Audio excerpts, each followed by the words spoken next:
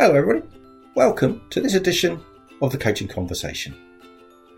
In this series, we're looking to help business owners, business leaders see how coaching can help them and their teams be the people they want to be, achieve the things they really want to achieve in their life.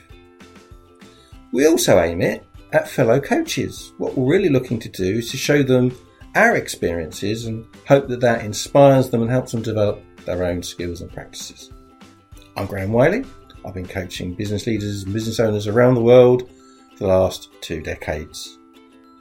Nothing more to say now other than get ready, get comfortable. Here comes this edition of the Coaching Conversation. Hello and welcome to this edition of the Coaching Conversation. Today's subject is going to be about coaching people in family firms. And that's going to include members of the family and the outside members of the team who are there as ordinary employees looking to develop their careers in a perfectly understandable way. So starting with family members, family organisations, in my experience, tend to be fairly unique. Whatever their background is, whether the founder is still in the business, whether they've been around a long time, or whether they're relatively new, whether they're huge concerns, or whether they're really quite small micro businesses. And each of them, therefore, have this different history, they have this different culture, they have a completely different raison d'etre. In many cases, the owners see them really only as methods of income rather than ongoing businesses, an alternative to employment, if you will. And then again, others are very corporate in the way they approach their business, and they have a very good, deep, long-term plan, usually around growth and longevity. And so, because of this myriad of backgrounds and cultures, it's not easy to generalise about how working with members of a family and a family business will pan out. So let's start with some specifics. Let's start with an organisation that is about 20 years old and the founder is looking to retire and his next generation of children are in the business and looking to take over. And on a number of occasions I've worked with organisations almost identical to what I've just described. And the challenge for the members involved in that family are for the founder, for the owner, to actually genuinely commit to passing the authority, the responsibility over, and having confidence in the people he's passing it over to. For the younger generation, it's the same thing but in reverse. Can they actually get their parents to actually give them the reins? Perhaps they feel a little bit of imposter syndrome as to whether or not they are really able to do this. But normally, I have to say, I very rarely find situations where they're not sure if they want to do that, because if that was a case, they've probably already made the decision. And also from the second generation's point of view, they may have a completely different vision of the future of the business. They may want to take it off in entirely different directions, perhaps faster, perhaps new markets, who knows. Now, therefore, part of the work of the coach is to work with the owner, the person who's looking to pass it on, and with those who are going to look to pick it up and run with it thereafter. So concentrating on the incumbent, the owner, the founder probably, and talking about how they view this situation is often key to a smooth and less challenging handover. The truth of this is, the longer the run-in on this, the better, in my experience. Cool, blimey, I'm not coming back to on Monday, here's the keys to the business, get on with it, is not very likely to work well. There are other stakeholders in this organisation who need to be managed too. So obviously clients and customers, clearly key members of staff outside of the family, and potentially even other trading partners, key suppliers, product suppliers, and so on. And so the handover needs to be like landing a jumbo jet. It needs to be done very carefully and over a long period of planning. That said, that does also mean that over that period of time, things can change. The market conditions can change, the situation the business is in can change, and there could be a need to adjust the timetable accordingly. And obviously, other factors such as health and so on can unfold in that period too. So a degree of flexibility within that planning is inevitably important. So when dealing with the owner, the founder, the older generation in this conversation, the sorts of things I'd like to get them to think about, first of all, is what are they going to do when they finish? And what does finish mean? Does finish mean going part-time? Does it mean stopping altogether? Does it mean being non-exec? What does it mean? And whilst it's not for the coach to tell them what the answer to that question is, you can help them work through all of the different aspects of that challenge to work out what they really do want. And indeed, that again can be over a period of time. It could be they'll go part-time, then they'll go non-exec, and then they will retire fully over, say, a 5-year period. Another aspect is to make sure they get really, really good advice on the financials around all of this. Things around inheritance tax planning, corporation tax. There's a whole raft of aspects of financial planning that are needed to make sure that both the older generation and the younger generation and the business itself, I guess, are not prejudiced or put in a place that they'd rather not be.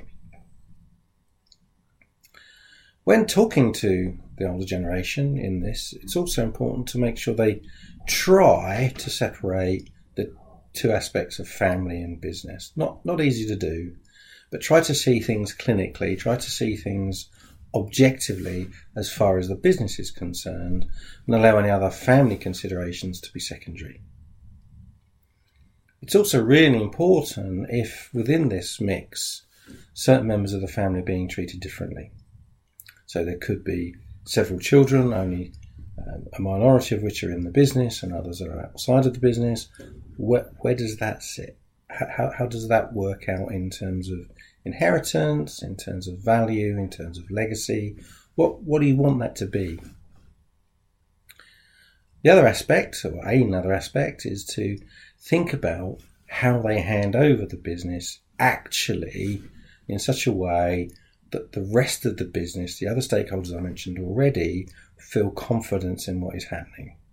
They don't feel that you're deserting a sinking ship. They don't feel that you're hiding the truth from them in some way, or that the whole thing is going to go to hell in a handcart.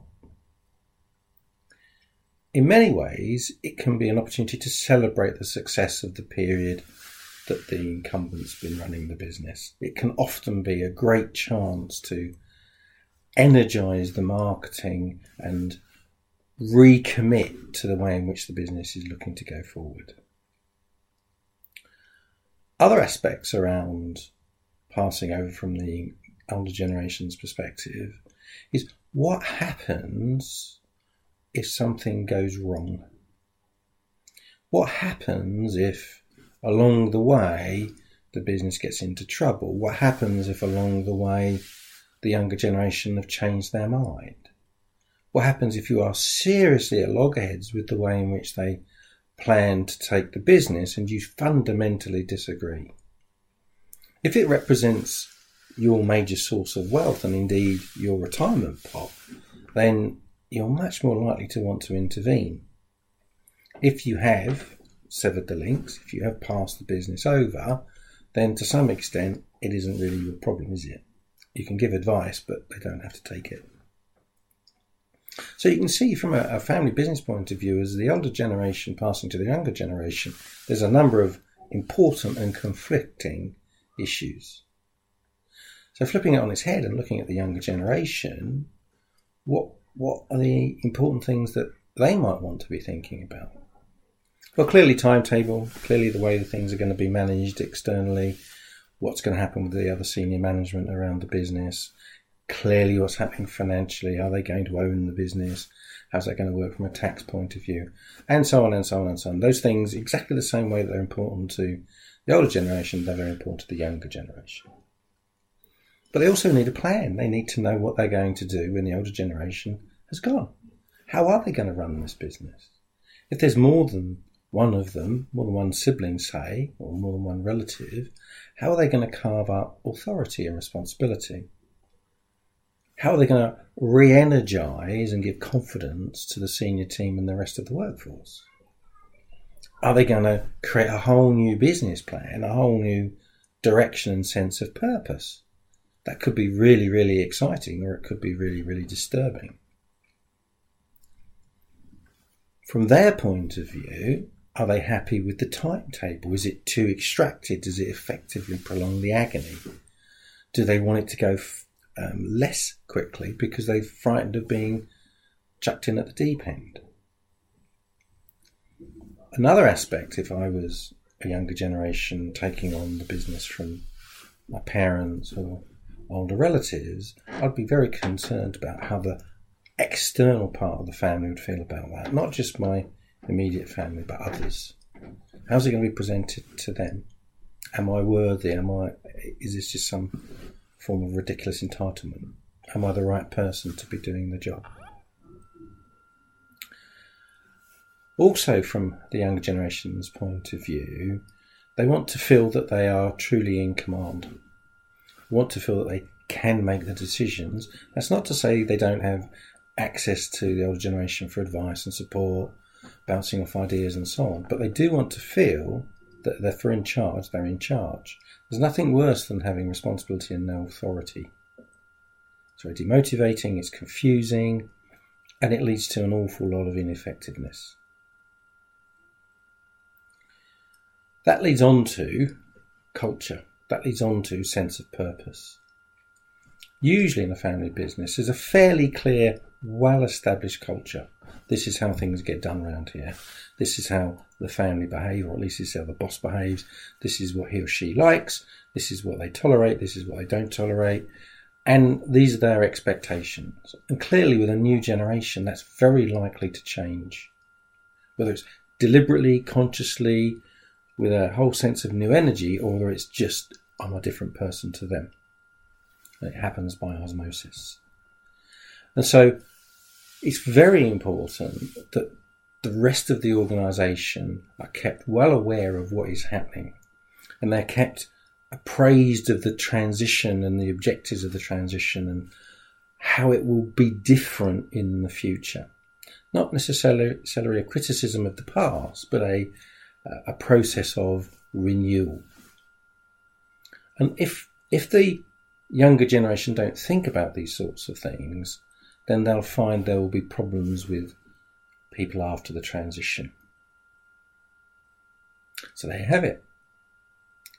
Coaching a family business at a point where the older generation are passing to the newer generation.